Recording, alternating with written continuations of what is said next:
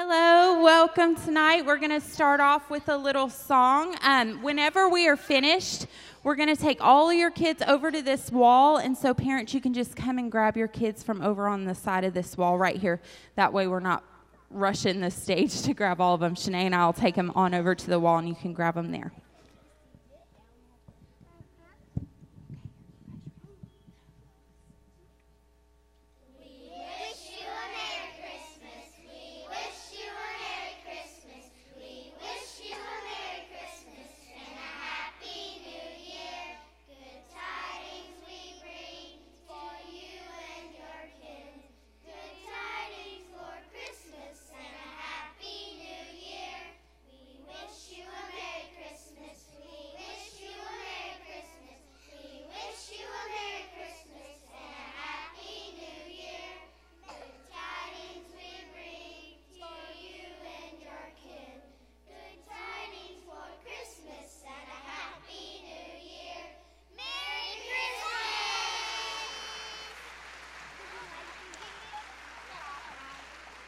The last few weeks, we've been looking at the Christmas story in the Gospel of Matthew. Matthew was one of Jesus' disciples. He was one of the people closest to Jesus.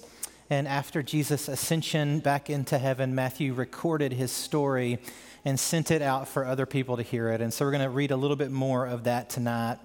In Matthew chapter 1, we're going to look at verses 18 through 25. If you have kids with you in here and they're loud and restless, that's totally fine. That's what kids do. If there's one of them next to you, just remember you were like that at one point in time also. So I just really want you to feel at ease. If your kids are kids, it's okay. Don't feel upset about that. Matthew chapter 1, verses 18 through 25 says this. Now the birth of Jesus Christ took place in this way. When his mother Mary had been betrothed to Joseph, before they came together, she was found to be with child from the Holy Spirit. And her husband Joseph, being a just man and unwilling to put her to shame, resolved to divorce her quietly. But as he considered these things, behold, an angel of the Lord appeared to him in a dream, saying, Joseph, son of David, do not fear to take Mary as your wife, for that which is conceived in her is from the Holy Spirit. She will bear a son, and you shall call his name Jesus, for he will save his people from their sins. All this took place to fulfill what the Lord had spoken by the prophet. Behold, the virgin shall conceive and bear a son, and they shall call his name Emmanuel, which means God with us. When Joseph woke from sleep, he did as the angel of the Lord commanded him. He took his wife, but knew her not until she had given birth to a son, and he called his name Jesus. Really quickly tonight, I want to talk to you about the mystery of Christmas, the meaning of Christmas, and the mission of Christmas. First, the mystery of Christmas. Matthew is making a radical and unmistakable claim in these verses that we read. Matthew is asserting that Jesus is the Son of God who became a man. God took on flesh. This is a radical claim that he's making. This is not meant to be something that we would hear and just say, oh yeah, that makes perfect sense. No, it doesn't make perfect sense at all. Listen to what theologian J.I. Packer writes about this.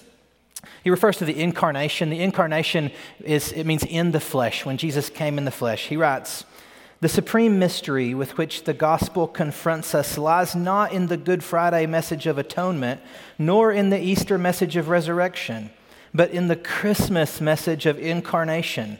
The really staggering Christian claim is that Jesus of Nazareth was God made man.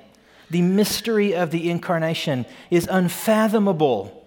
What we see in the manger is, in Charles Wesley's words, our God contracted to a span, incomprehensibly made man. Or as we sang earlier, veiled in flesh, the Godhead see. Hail the incarnate deity, pleased with man as men to dwell. Jesus, our Emmanuel. The celebration of Christmas is no small thing. It should blow our minds and melt our hearts. The mystery of Christmas. But why would God do this? Why would God become a man? That's the meaning of Christmas. And again, Matthew makes it unmistakable in the text that we looked at. Matthew says in verse 20, and 21 why Jesus would come. He recounts a dream that Joseph had where an angel spoke to Joseph in his dream. And it says this, "As he considered these things, behold, an angel of the Lord appeared to him in a dream, saying, 'Joseph, son of David, do not fear to take Mary as your wife, for that which is conceived in her is from the Holy Spirit. She will bear a son, and you shall call his name Jesus, for he will save his people from their sins.'" The name Jesus is a Hebrew name, Yeshua. It's two words put together. The first part of it is the word for the specific name of the Lord. And the second part is a word that means salvation or saves or is salvation. So the name Jesus means the Lord saves. The angel told Joseph, "You'll name him Jesus because it's who he is. He is the Lord who saves. This is what he came for, to save us from our sins." So this is the meaning of Christmas. The world is desperately broken by sin. You just open your news app on your phone and you'll see it, right? We are desperately broken by sin. Look in the mirror and you'll find it out. I think if you're self-aware at all, you know that you are broken. But we aren't left that way. God has come on a rescue mission to save us. That's what Christmas is about. Jesus has broken heaven's silence and broken into our broken world in order to rescue us and save us. The Bible says in Hebrews chapter 2, "Since therefore the children share in flesh and blood, he himself likewise partook of the same things, flesh and blood, that through death he might destroy the one who has the power of death, that is the devil." Jesus came to destroy the power of death and to repair and redeem and heal what has been broken by our sins, namely us and the world we live in. I love these lyrics by Chris Rice. "Bring your peace into our violence, bid our hungry souls be filled. Word now breaking heaven's silence, welcome to our world. Fragile finger sent to heal us, tender brow prepared for thorn. Tiny heart whose blood will save us, unto us is born. So wrap our injured flesh around you, breathe our air and walk our sod, rob our sins and make us holy, perfect Son of God." C.S. Lewis said it very succinctly and very well. The Son of God became a man in order to enable men to become the sons of God. Men and women to become sons of God. And then finally, the mission of Christmas. The Christmas story is not just meant to be pondered in rooms like this one. The Christmas story is meant to be proclaimed. The Gospels are full of stories of people proclaiming the Christmas story. Even in our text we read tonight, the angel comes today to Joseph and tells him the meaning of it all. The angel comes and says, this is who he is. This is why he's coming. This is what he will accomplish. Over in Luke, the angels tell the shepherds on the hillside, he's here. He's here. This is what he's here for. This is who he is. And then the shepherds immediately go and tell anybody who will listen to them. Luke records it this way of the shepherds. When they saw it, they made known the saying that had been told them concerning this child. That is the mission of Christmas, to make known the saying concerning this child. This is exactly what Matthew was doing when he recorded his story about the life of Jesus. Christmas is not primarily about sentimentality and nostalgia. Christmas is primarily about mission. There is good news. There are glad tidings for the whole world. And the church's job, if you are a follower of Jesus, your job is to proclaim that, to go tell it on the mountain, to tell it to anyone who will listen, so that other people can know this Savior that we know. Matthew ends his story in chapter 28 by recounting the last thing that Jesus said to his disciples before he ascended back to his Father's right hand.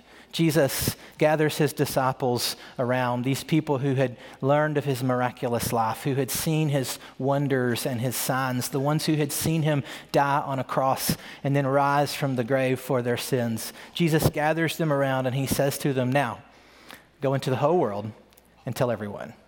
Make disciples of all nations. This is good news of great joy for all peoples. And then this is the very last thing Matthew records.